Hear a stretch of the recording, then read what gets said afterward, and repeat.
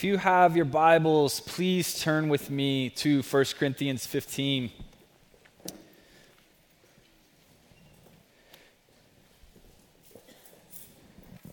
This morning, we are gathering together and we are linking arms literally with millions upon millions of Christians across this world. We're linking arms with countless churches who are gathering together today to worship our risen Lord, Jesus Christ. It's why we're here. We're here that we might tremble at Christ, his person, his work, what he's done upon the cross and what he's done in rising from the dead, conquering the grave, for the grave could not hold him down. I've been listening to the song, Up From the Grave He Arose, and up from the grave he arose, and Christ the Lord is risen today, over and over again on repeat this week. We actually sang Christ the Lord is risen today just a bit ago. And these songs are so beautiful, and they wonderfully capture the proper heart response and posture to the resurrection, that thing that we gather together to celebrate today. And over again, the heart posture is reflected in the refrain. Hallelujah. Hallelujah. That's the proper heart response to this. And that's why we gather today, so that we might more and more cultivate a heart that cries, hallelujah, for our Savior has conquered the grave. Today, we're going to seek to develop that kind of heart. And we're going to seek to do that by working our way through this passage of Scripture, 1 Corinthians 15. And as we do so, I'm hopeful that we will be filled with joy as we recognize the consequences of Christ being raised from the dead for us today and for all time. 1 Corinthians 15 is one of those remarkable passages that deals with the resurrection explicitly. 1 Corinthians 15 poses a problem, a brewing controversy is occurring in the Corinthian church, and Paul uses this opportunity to come in and speak to that controversy, and in doing so unpack the resurrection, pull the curtains back on the profound significance of the resurrection. And what he shows us is that the resurrection changes everything. It has present consequences, it has future consequences. And so we want to look at those today. We'll have 2 points as we work through this passage. First, we're going to see that the resurrection is powerfully present.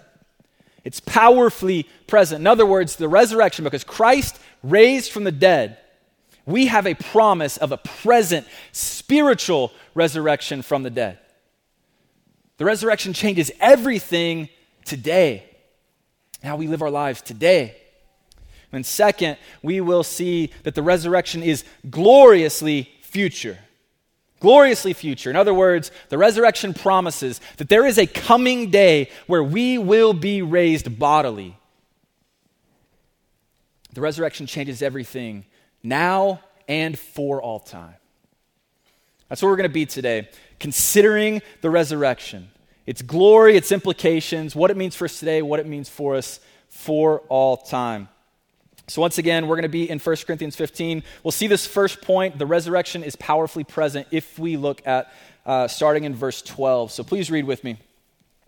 Now, if Christ is proclaimed, if Christ is proclaimed as raised from the dead, how can some of you say that there is no resurrection of the dead?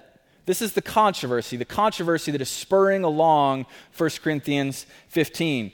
Will the believers of Jesus, those who are in Christ, will they be raised bodily or not? But if there is no resurrection of the dead, then not even Christ has been raised. And if Christ has not been raised, then our preaching is in vain, and your faith is in vain. We are even found to be misrepresenting God, because we testified about God that he raised Christ, whom he did not raise, if it is true that the dead are not raised. For if the dead are not raised, not even Christ has been raised. And if Christ has not been raised, then your faith is futile, and you are still in your sins. Then those also who have fallen asleep in Christ have perished. If in Christ we have hope in this life only, we are of a people most to be pitied. In these verses, Paul uses this controversy. He uses this controversy that's brewing in Corinth to lay out the consequences of the reality, or of the idea of Christ not being raised from the dead. If Christ really hasn't been raised from the dead, then the consequences are profound. Suffice it to say, if Christ isn't raised from the dead, then we have no hope. There is no hope for a future. We can see a sort of summary verse of this passage found in verse 19. Verse 19 says that if Jesus' resurrection didn't actually happen, if Jesus didn't rise from the dead, then we are a people most to be pitied. We're a people most to be pitied. If Jesus didn't rise from the dead, then people should pity us. They should feel sorry for us. They should look at us with sorrow. In the South, whenever we have pity for people, we say, bless their hearts. People should look at us, if Christ isn't really raised from the dead, they should look at us and say, bless their hearts. Why? Verse 14 tells us that if the resurrection didn't happen, then Paul's preaching, the apostles' preaching, my preaching here today, your preaching in your families, with your children, in your workplace, any sort of proclamation of the gospel that Jesus lived, died, and rose again, and we have life in him, and we are reconciled to the Father, any of that is in vain if Christ isn't raised from the dead. It's pointless. Why? As verse 15 says, if the resurrection didn't happen, then the proclamation of Paul, the proclamation of apostles, the proclamation of me and of you, it is a lie. It's a lie.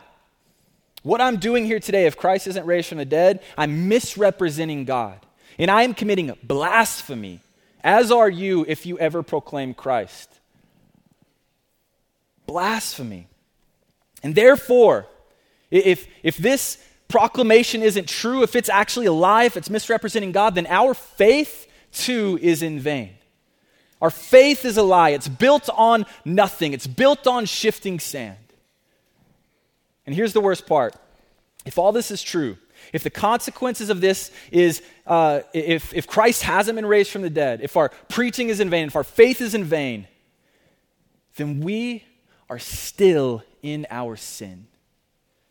We are still in our sin. That's the problem. That is the problem. If Christ isn't raised from the dead, then Christians are a people to be most pitied. We are still characterized by our sin. The penalty of sin, death, eternal separation from God, is still for us. We still sit under the very real and very personal just wrath of God. That's for us if Christ isn't raised from the dead. If Christ isn't raised from the dead. Verse 20. But, in fact, Christ has been raised from the dead. Amen. The first fruits of those who have fallen asleep, for as by a man came death, and by a man has come also the resurrection of the dead. For as in Adam all die, so also in Christ all shall be made alive. But Christ. I'm convinced that these are the best words in the Bible. But Christ, or some variation of that, but Christ, but God. We see these happen over and over again in the scriptures, and they're almost always followed by some beautiful and monumental gospel truth. But Christ. Without the resurrection, we are dead in our sin. We have no hope for a future. But Christ has been raised from the dead. Hallelujah. So Christians are not to be pitied. No, rather we are a people to most be envied. Instead of pity, Christians should be envied. People should look at us and desire what we have. Why? Because as Christians, we experience the fruit of the resurrection. We experience salvation and resurrection itself because Christ has been raised from the dead. Notice verse 21. This verse tells us that death came into earth by one man, our first parent, Adam. And through Adam, we now share in death. It's Genesis 3, right? This is what we've been going through as a church. In the garden, Adam and Eve sinned, and we sinned in Adam. We are people who by nature and by personal decision have shaken our fist in the face of God. Now in Adam, we die. But now a new and a better man has come. And through that man comes life for us who are dead. This is what Jesus' resurrection does. It brings life. It brings life. Because Jesus lives, we will too.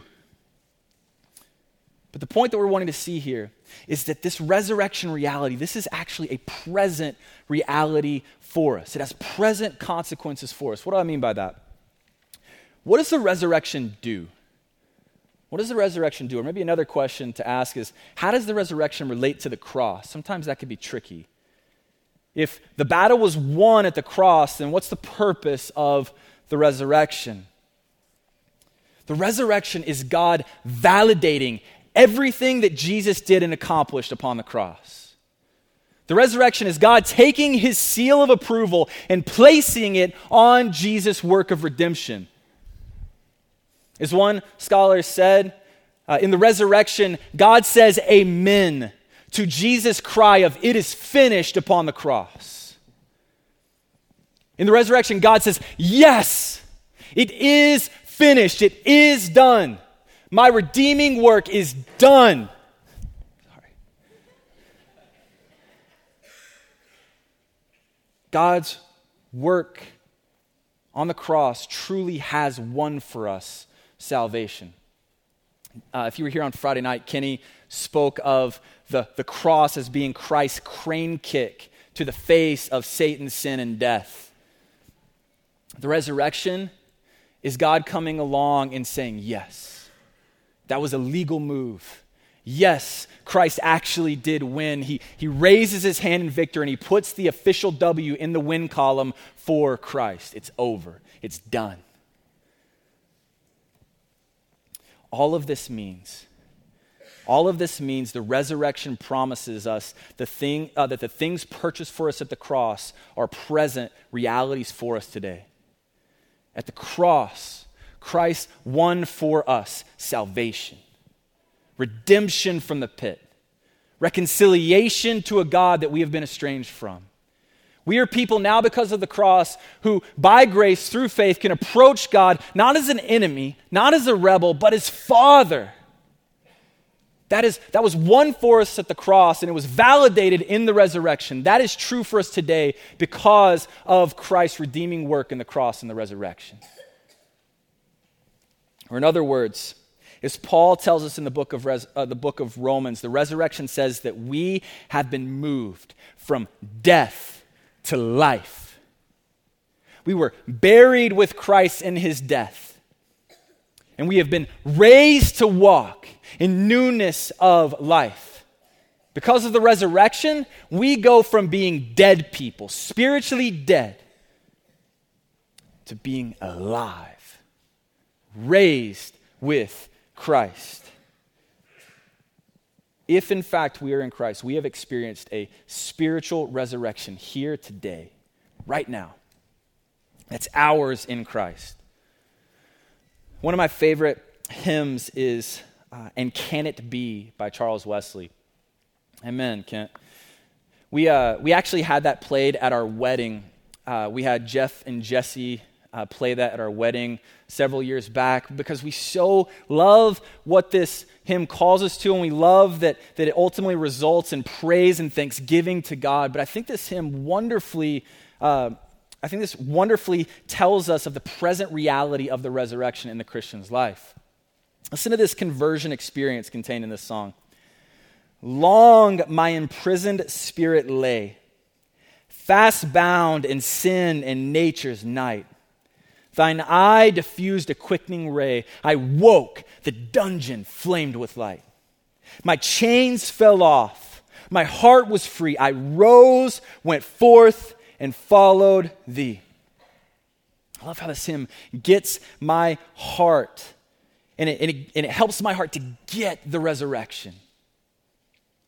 You see, before we knew the Lord, before we were in Christ, it was as if we were in a dungeon, a cold, dark, and terrible dungeon, a place of torment, a place of terror, a place where we were shackled, a place where we were chained, a place of spiritual death. But Christ has been raised. And as a result of the resurrection, we will rise too.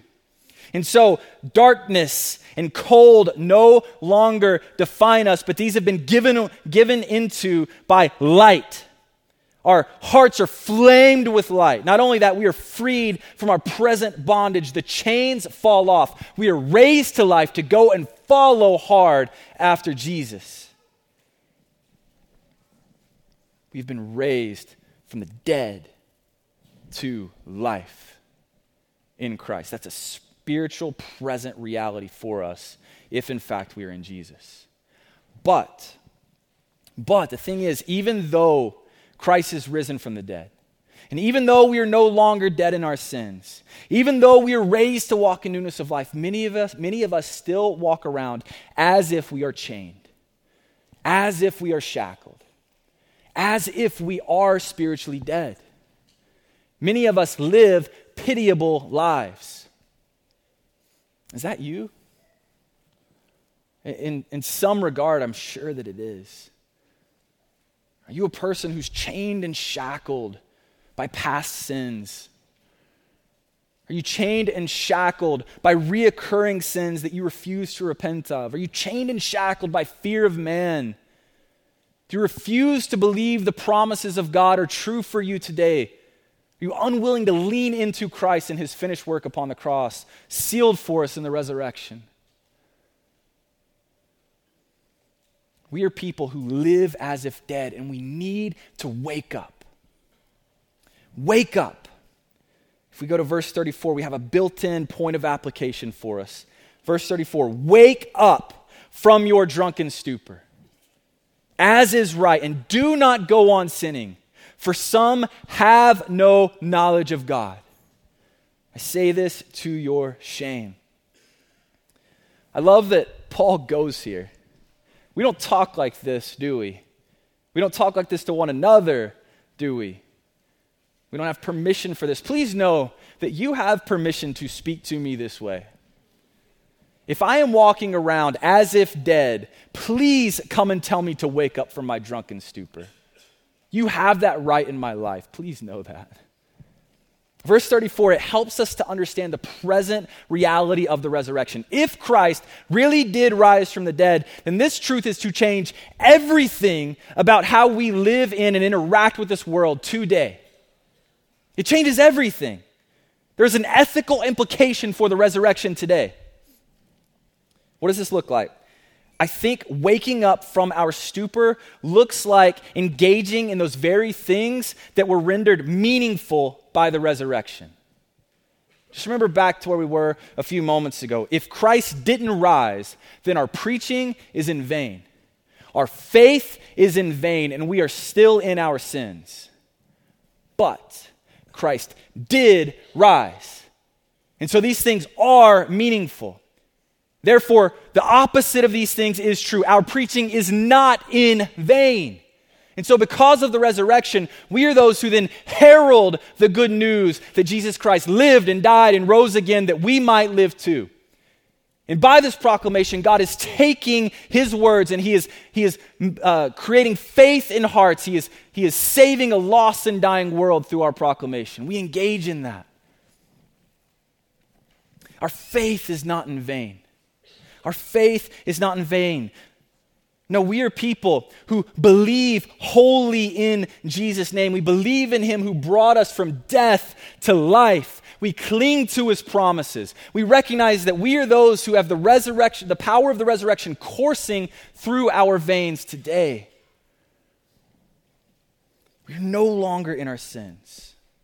We're no longer in our sin. We no longer sit under the penalty of our sin. The resurrection says that we have peace with God. Peace with God, and so we rest in the finished work of Christ. We rest because God's redeeming work is done. It's done. The price is paid. The battle is won. This is a present reality for the Christian. We can keep going. All of this coalesces into the simple fact that the resurrection changes everything. The resurrection is to control our lives. The resurrection enables us to live to the glory of God, the one who has redeemed us from the pit and raised us to life. The resurrection enables us to be those who wake up from our deep sleep. 1 Corinthians 15 teaches us that the resurrection is powerfully present for the believer. And therefore, everything is changed. Our lives are radically different because Christ conquered, triumphed over the grave. And this should result in faithfulness. This should result in obedience. This should result in lavish worship. But 1 Corinthians doesn't stop there. It keeps going, and it communicates incredible, profound hope, for it speaks of a future bodily resurrection. It's our second point. The resurrection is gloriously future. The resurrection is gloriously future. You see this in verse 50 through 57. I tell you this, brothers, flesh and blood cannot inherit the kingdom of God, nor does the perishable inherit the imperishable. Behold, I tell you a mystery. We shall not all sleep, but we shall be changed. In a moment, in a twinkling of an eye, at the last trumpet, for the trumpet will sound, and the dead will be raised imperishable, and we shall be changed. For this perishable body must put on the imperishable, and the mortal body must put on immortality. When the perishable puts on the imperishable, and the mortal puts on immortality, then shall come to pass the saying that is written, death is swallowed up in victory. O death, where is your victory? O death, where is your sting? The sting of death is sin, and the power of sin is the law. But thanks be to God who gives us the victory through our Lord Jesus Christ.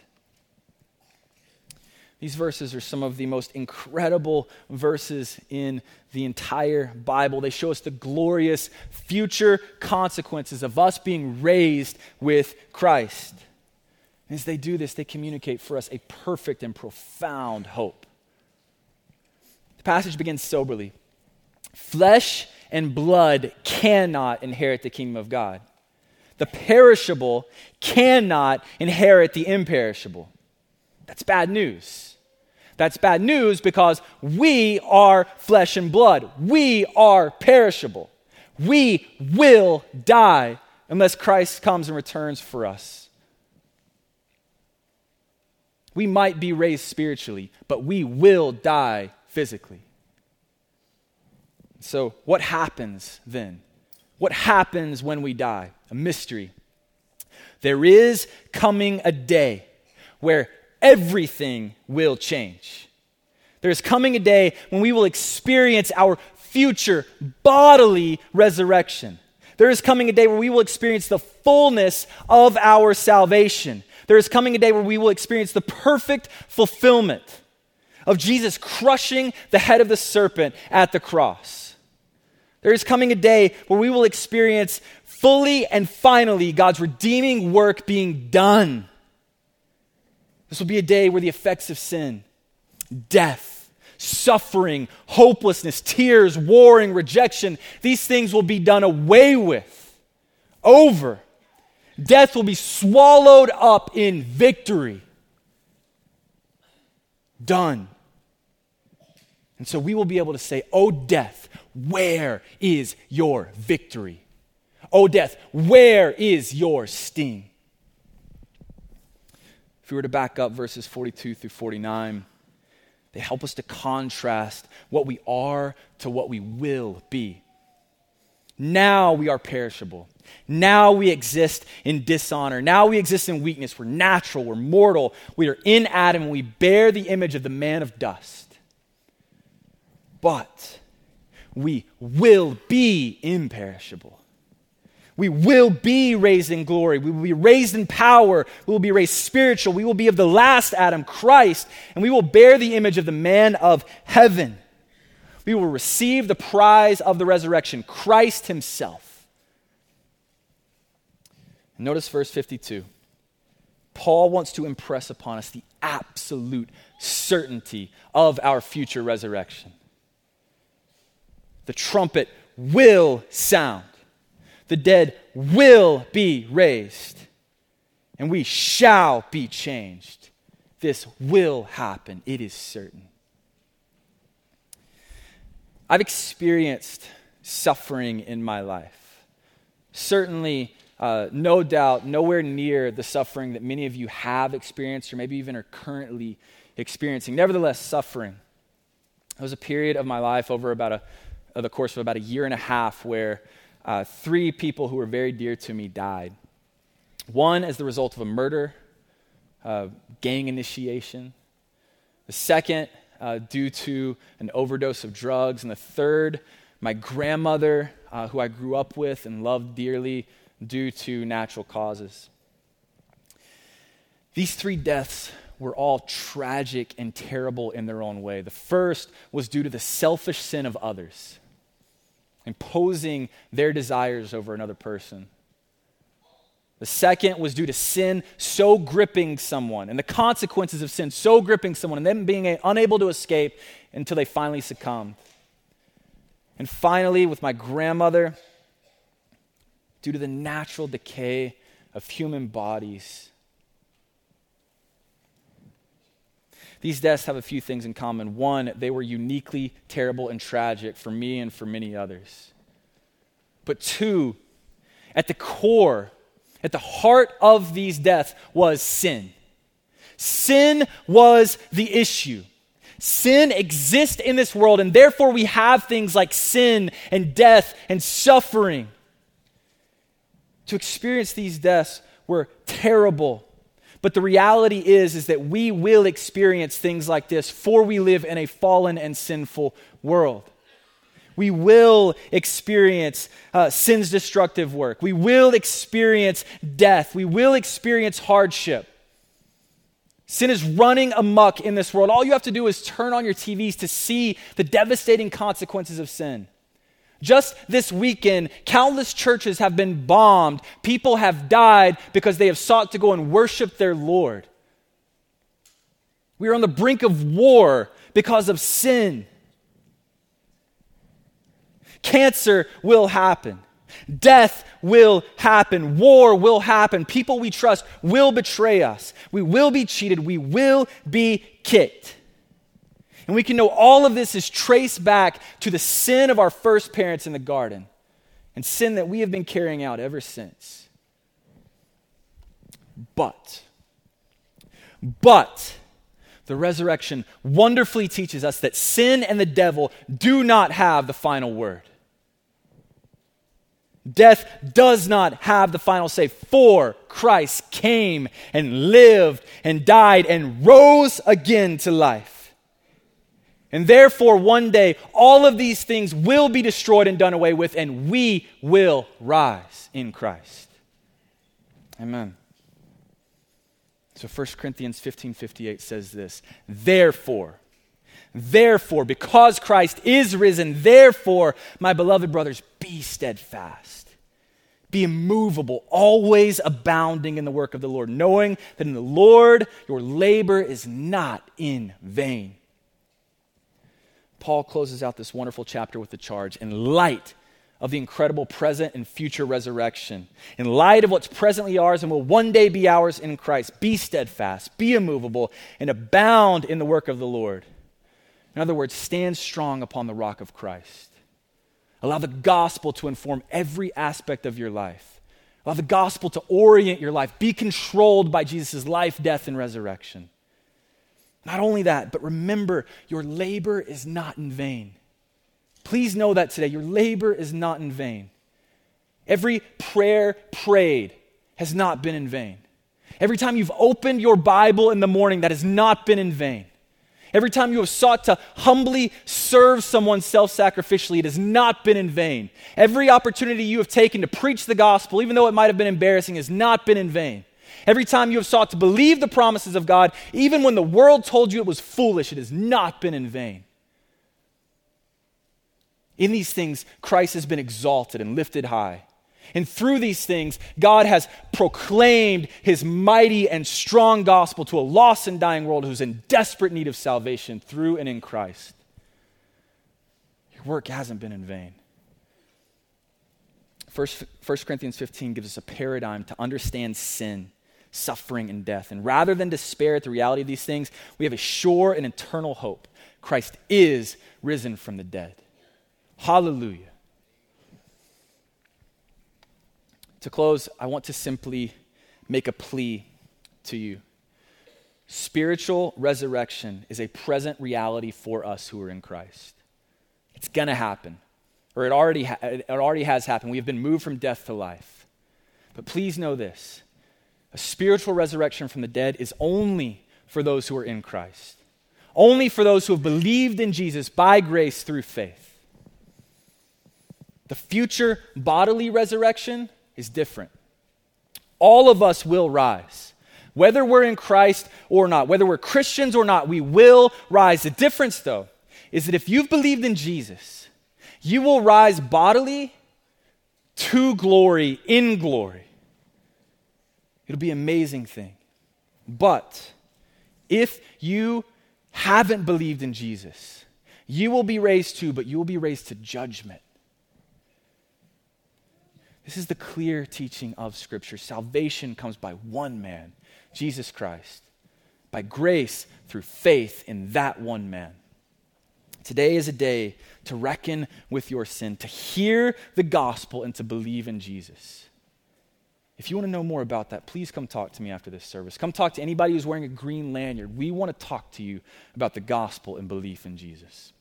Let's pray. Father, we thank you that we can gather here today because of Jesus, because Christ died, and because he rose again to life. And because of that, Lord, we rise too. Praise you, Lord. We thank you for the Son. We thank you that we can stand here now celebrating him, our risen Lord. May he be exalted, and may we be forever changed for his work. It's in Jesus' name we pray. Amen.